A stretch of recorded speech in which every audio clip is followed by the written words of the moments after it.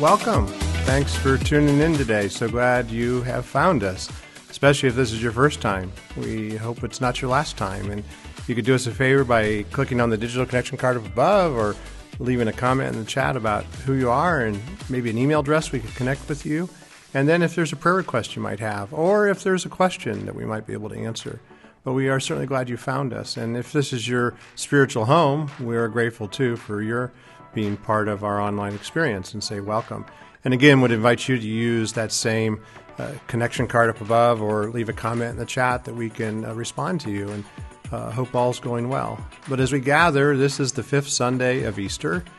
And as we lean into this week, it was the week on Thursday that was the National Day of Prayer.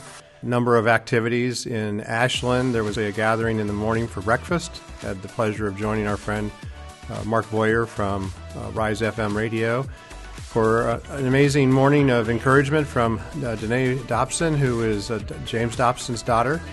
She shared just about the history, the fact that it was the 71st National Day of Prayer. And during that time, after her presentation, there was a time of directed prayer where area pastors and faith leaders stood and prayed various aspects of our communities, from law enforcement and first responders to healthcare and Christian schools and public schools and our elected officials, from the president down to the local township trustee. And so grateful that we can be part of that. Here in Mansfield, they celebrated the National Day of Prayer with a parade down Marion Avenue to Park Avenue to the gazebo that ended in a time of worship and prayer there. And I also want to share that a couple weeks ago, a number of us served our neighbors at the St. Luke's Point of Grace for the community meal, and it's always such a great time, such an encouragement to those that are in need, and it was a great opportunity for us to just put our serve on. And so together as we come to worship our God, grateful for the many things that God blesses us with. First, the freedoms that we have to worship freely, and then even particularly the technology that allows us to create this platform to connect you to just all that God's doing through Linden Road and also through the Kingdom. We are in week 5 of our series called Got Doubt, and we've walked through a number of things. And actually this past week received a couple of messages through friends about just how they encountered last week's message, just trying to deal with the fact that the church has hurt people. And that has created some disconnect. And so it's something we don't want to talk about. At the one hand, because it just admits to, it's something we don't want to talk about sometimes because of just the reality of that the church is filled with broken people. But it is that reality that the church is filled with broken people that gives us the opportunity to invite others into this story. And I think just as I've watched the news this week, and again, as we've pushed through a week of trauma in various communities from Atlanta to Louisville to other places where gun violence has become just part of our norm.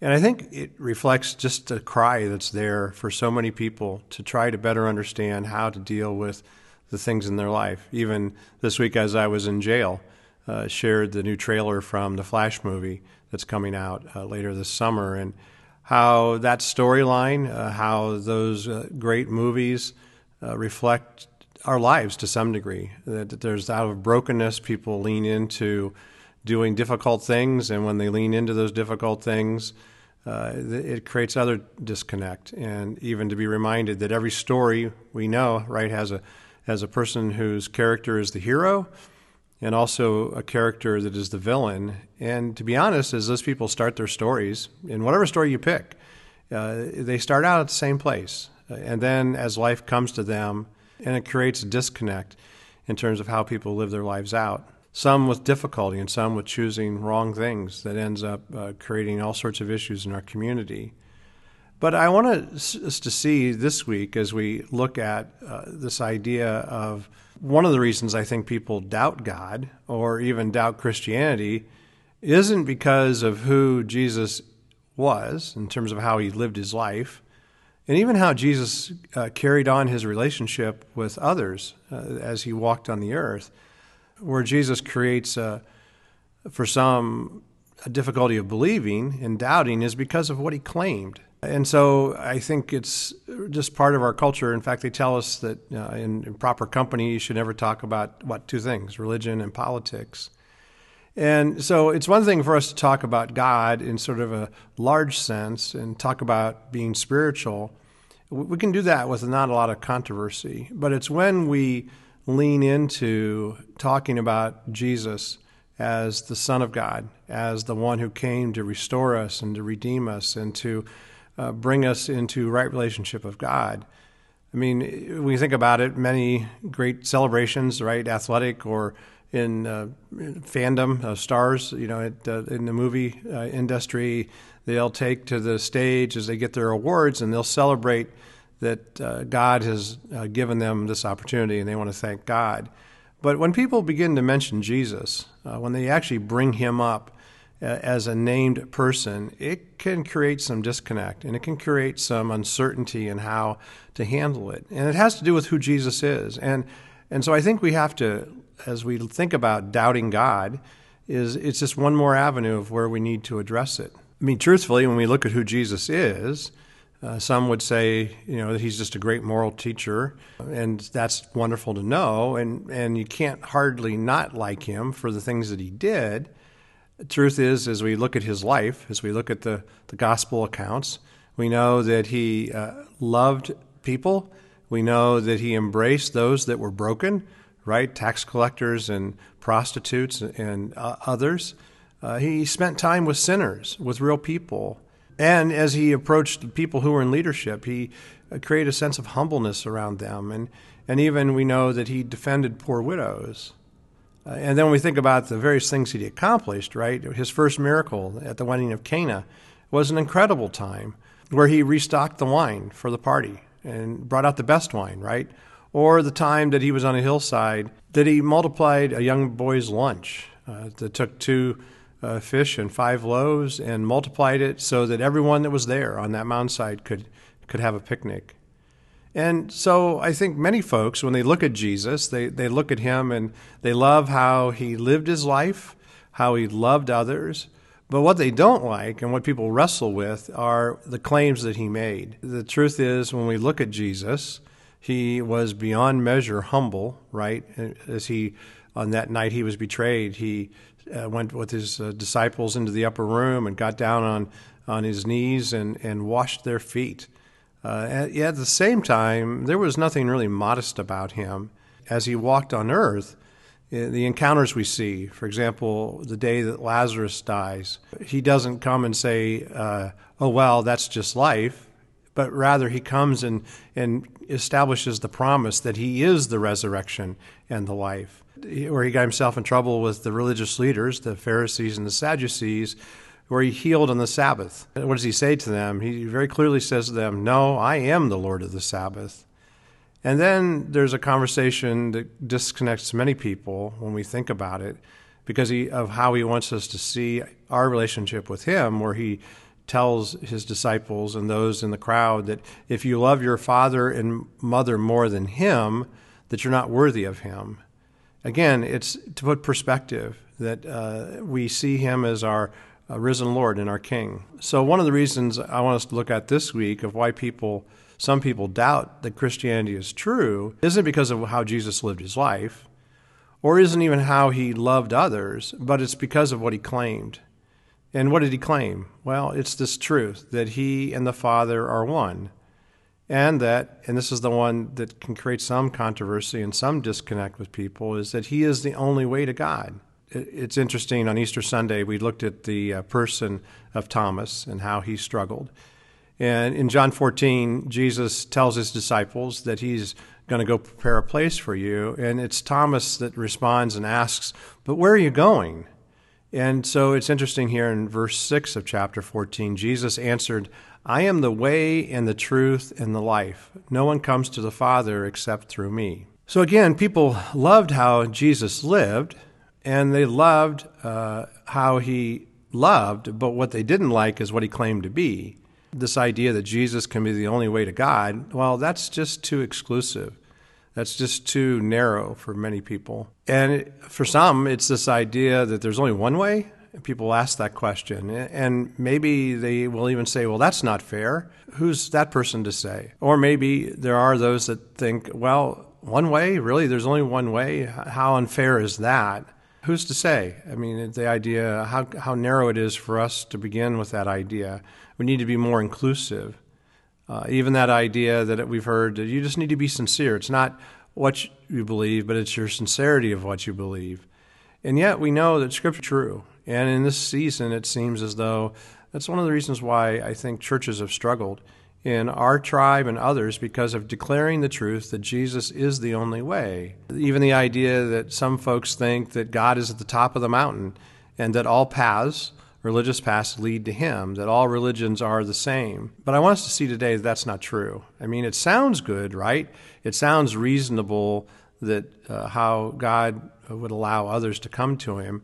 It even feels loving to say it that way, but it's not true.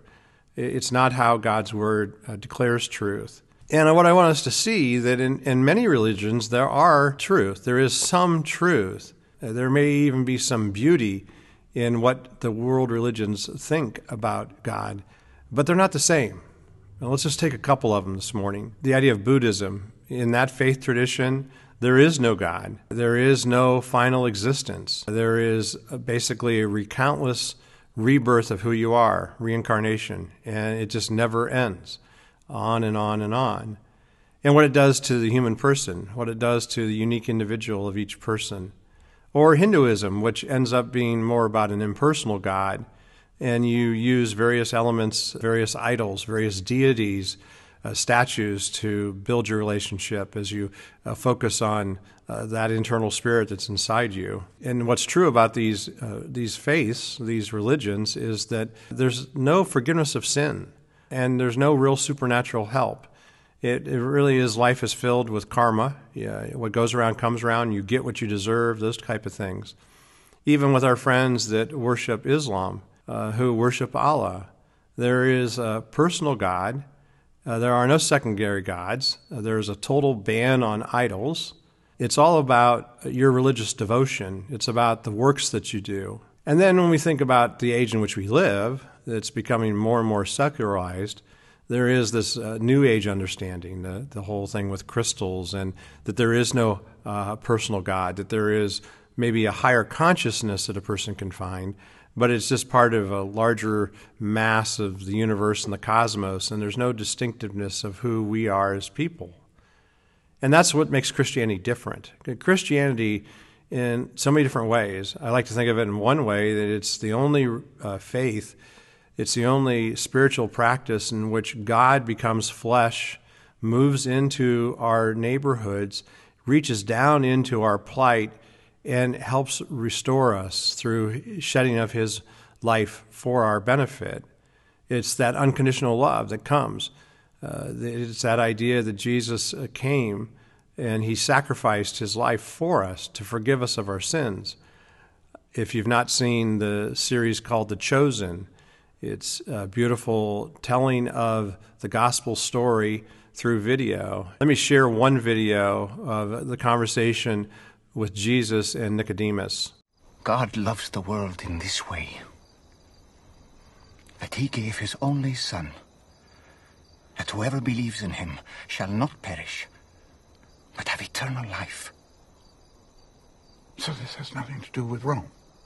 It's all about sin. God did not send his Son into the world to condemn it, Nicodemus. He sent him to save it through him. It's as simple as Moses' serpent on the pole. Whoever believes in him will not be condemned, but whoever does not believe stands condemned already.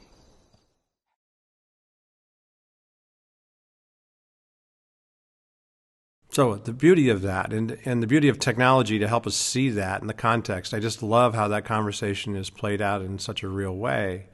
And I think that's why The Chosen has resonated with so many people in telling the story and seeing Jesus in a way that many people have not encountered him.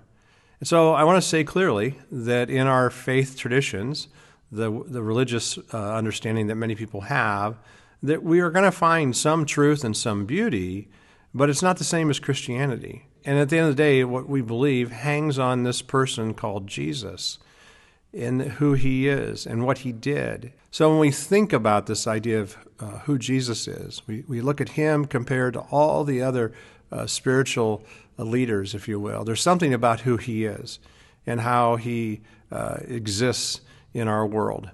And I want to say clearly, on the front end, it's not about our church and how we understand it. It's not even about the lives of the people you've met, even though they may be loving people.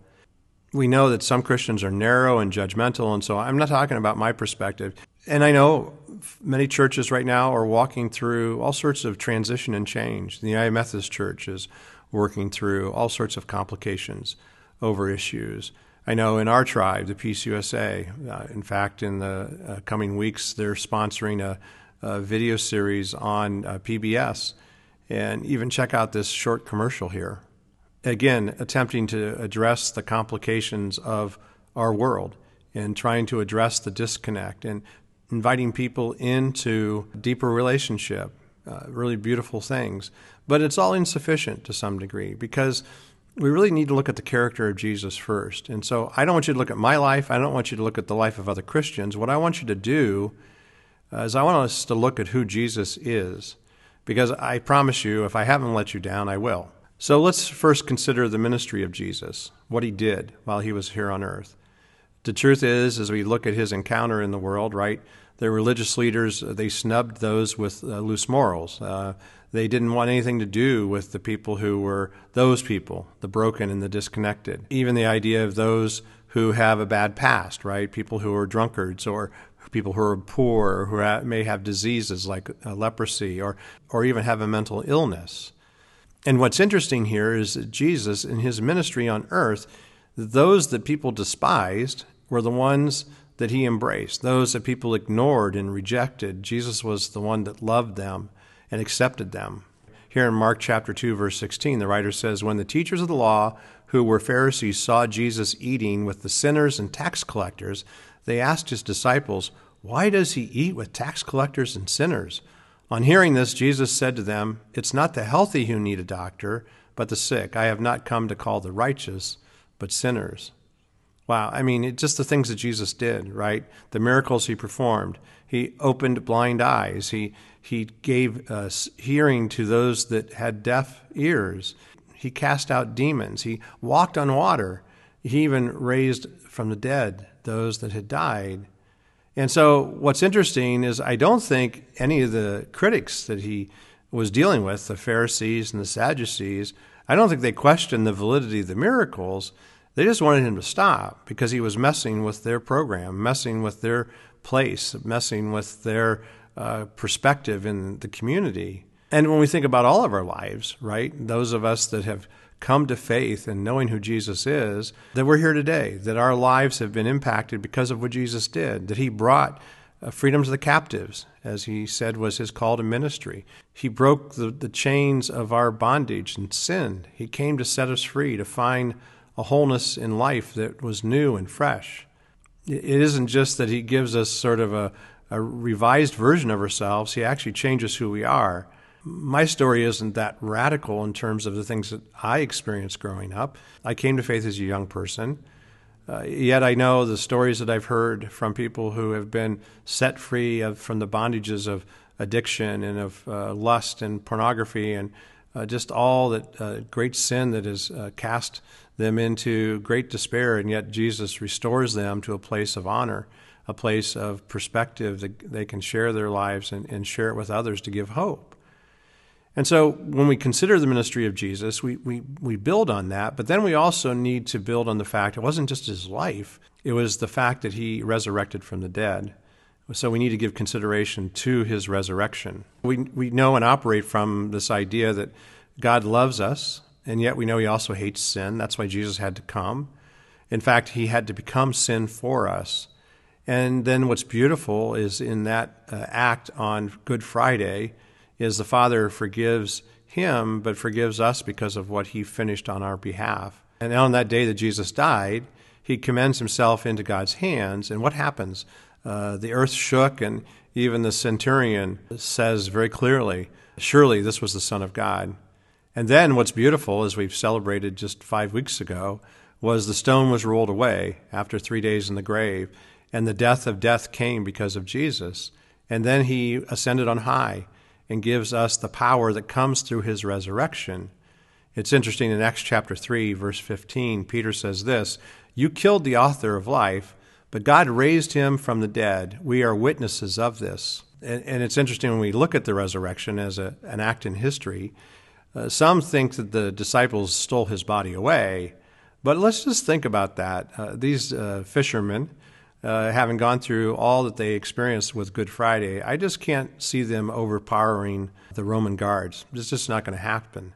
And what's truthful, when we look at the lives of those disciples, those 11 men in particular, there was a lot that they experienced following Jesus. All the disciples but John were martyred for their faith.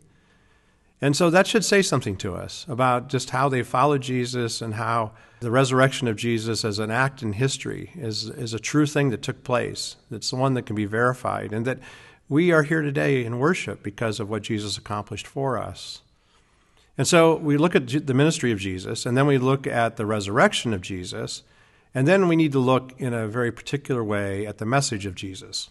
Now, it's interesting, John writes that we shouldn't believe in every spirit, that we need to test the spirits, and the idea that there's going to be many people who come along who are going to be false prophets, if you will, in our world. And so it's interesting, in 1 John, he says this in chapter 4, verse 2, "This is how you can recognize the Spirit of God. Every spirit that acknowledges that Jesus Christ has come in the flesh is from God." Now, I think this is interesting. Another pastor who's retired now, Tim Keller, he's in the PCA tribe.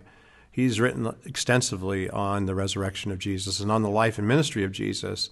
It's interesting as he presents this in Tim's writings, as he looks at Scripture, says that Jesus has come. It doesn't say that he was born.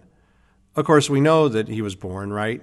But it talks many times about how Jesus came into the world, in which this implies that he was somewhere else before this world. And as we said about the other religions as we began our conversation today, every other religious founder was a human being. It is what we learn in John chapter 1, that God becomes flesh and moves into our neighborhood. And that's what distinguishes Christianity from any other faith understanding.